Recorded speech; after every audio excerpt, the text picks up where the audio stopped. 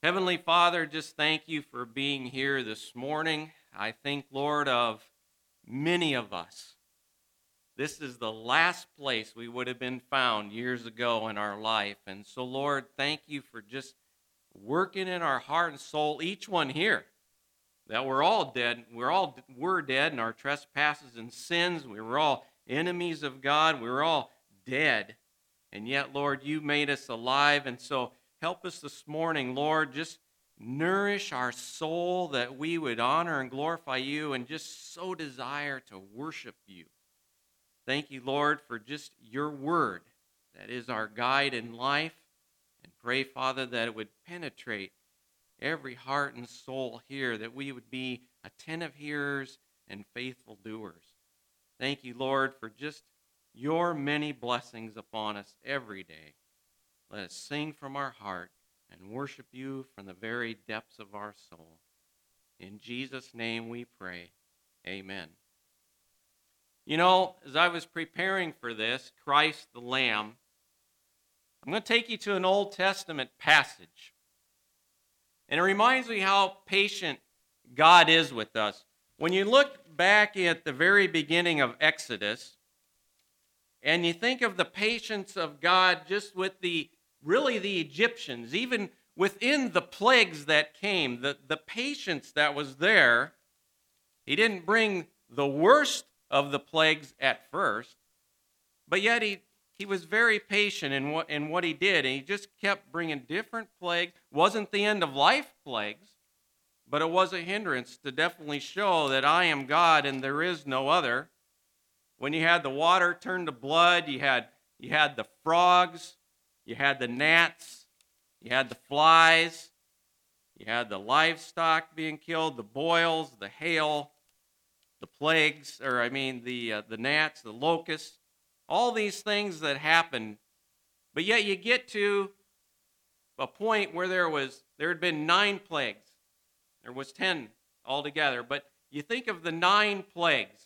And the 9th plague we will read about here in Exodus chapter 10, about the darkness over the land. The 9th plague was the one where there was darkness. And I'm going to read from Exodus chapter 10, verses 21 and 23. Then the Lord said to Moses, "Stretch out your hand toward the sky, that there may be darkness over the land of Egypt, even a darkness which may be felt." So Moses stretched out his hand toward the sky, and there was thick darkness in all the land of Egypt for 3 days. They did not see one another, nor did anyone rise from his place for 3 days, but all the sons of Israel had light in their dwellings. Now, we've all been in places where it's been really dark. Have you ever been out in the woods at night when there's been no moonlight or no starlight, and you turn your flashlight off, you can't see in front of your hand? Or whether you ever been swimming in a river and you dive down, you can't see your hand even in front of you because of the murky water, or maybe you in your bedroom dark at night, very dark. We've all been that. But think of what he's saying here. The darkness was so heavy that it could be felt. And you know, that's where we are in life before we come to Christ. The darkness, we may not realize it, but there's such darkness there that sometimes the Lord brings those down to the very pits where they feel that darkness. And yet in reality, we all need to be brought to the fact that we need a Savior. So you think of this penetrating darkness, so deep, so felt. And not only that, it was for 3 days. Does that remind you of anything? Christ being in the tomb for 3 days and resurrecting? And yet, what was it for the Israelites? They had light. They had light in their dwellings. Amazing. It kind of reminded me of something from the book of John. In him was life, and the life was the light of men. The light shines in the darkness, and the darkness did not comprehend it. We see that darkness oppresses us. We're dead in our trespasses and sin. It's such a sinful darkness that you can't even think straight. We think we're thinking straight, but we're not. We're in that darkness. We're in that realm of being an enemy of God. And when you thought maybe that it couldn't get any worse from the 9 plagues and the darkness coming over the earth, you get the 10th plague, the 10th and final plague. In Exodus chapter 11, Moses tells the Pharaoh what's going to happen. And the Pharaoh sends him away. And then you get to Exodus 12, and God instructs the Israelites, here's what's going to happen. Exodus chapter 12, starting in verse 1. Now the Lord said to Moses and Aaron in the land of Egypt, this month shall be the beginning of months for you. It is to be the first month of the year to you. Speak to all the congregation of Israel, saying, on the 10th of this month, they are each one to take a lamb for themselves, according to their fathers' households, a lamb for each household. Now if the household is too small for a lamb, then he and his neighbor nearest to his house are to take one according to the number of persons in them, according to what each man should eat. You are to divide the lamb.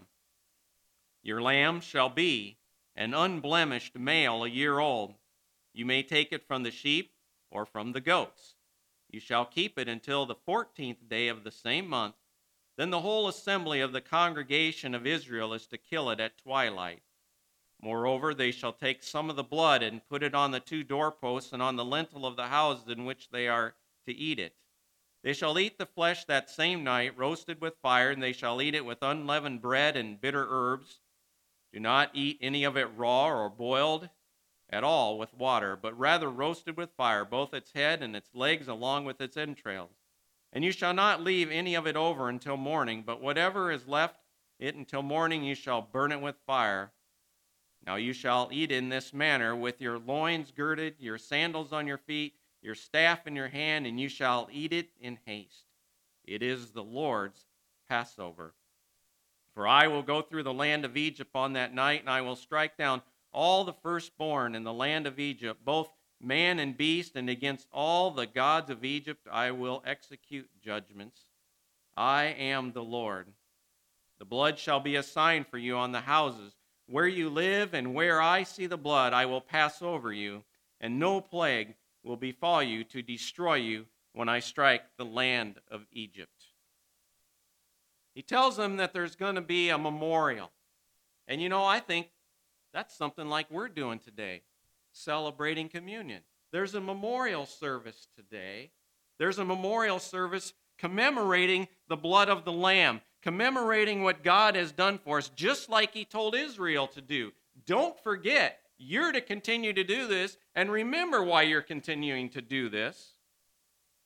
And then you get to verses 28 and 30, where it talks about what actually happened.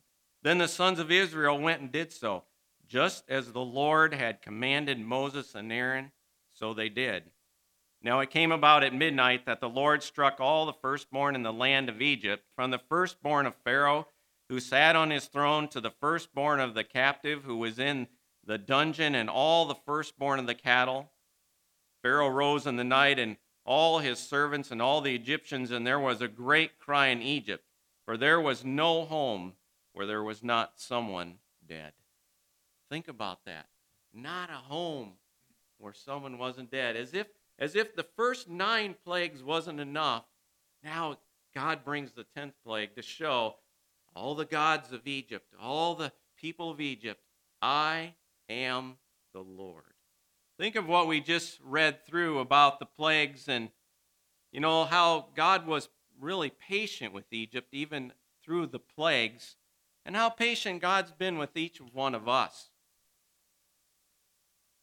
How we've been in those dark days, how we've been in those dark times, how we've been in the darkness of sin and willingly chose to be within that darkness of sin. But then came the blood. Then came the blood. Now there's probably more, a lot more, that could be taken from these passages. But there are 4 things that I think we really could take away as parallels to what we're going to celebrate today. First of all, a substitutionary death. In the Old Testament, this was passing over. It was the great act of God's salvation to Israel. In it and through it, God taught his people a very vital principle that God saves by substitution. Not our good works, not anything that we could do, but by substitution, a perfect lamb without blemish and without spot. He saved these people because animals were sacrificed in place of them, just like Christ was sacrificed in place of us. And there was death everywhere, as we read. There was either a son had died, a firstborn had died, a lamb had died. Something had to die. God's people, like us, deserve death for our sin. But because they trusted in the sacrifice of another, a substitute, as God had commanded and that God had even provided, they were delivered. Secondly, we often forget the Israelites were slaves. 400 and some years they had been slaves. But now they were set free. That's us, slaves to sin, but God set us free through the blood of the Lamb, no longer in bondage. I think there's a New Testament passage that tells you, if the Son sets you free, you shall be free indeed. No longer enslaved. Third, no judgment. They didn't have the judgment upon them of the plagues, upon the darkness, upon the firstborn, because the blood showed that the substitute had paid the price by putting it on the doorpost, and meant that the Lord will pass over the door and will not allow the destroyer to come in and strike you down. He who has the Son has eternal life. He who had the blood on the doorpost did not see death in that house. And fourth, in order to escape the judgment, you had to do it God's way. It was God's way, not man's way. You had to do it God's way. And isn't that the way of salvation for us nowadays? It has to be done God's way, not our way. And so what does that tell us as we sum this up? I'm going to sum it up with a few verses from Revelation. This is God's word speaking to us. Worthy is the Lamb that was slain to receive power and riches and wisdom and might and honor and glory and blessing. To him who sits on the throne and to the Lamb be blessing and honor and glory and dominion forever and ever. And finally, salvation to our God who sits on the throne and to the Lamb. So remember, this was a memorial. That's what he told Israel. And remember, this is a memorial this morning. Don't take it in just a routine manner. But think about the blood that was shed, and if you put your faith in Christ, you can think, stamped on my forehead, redeemed.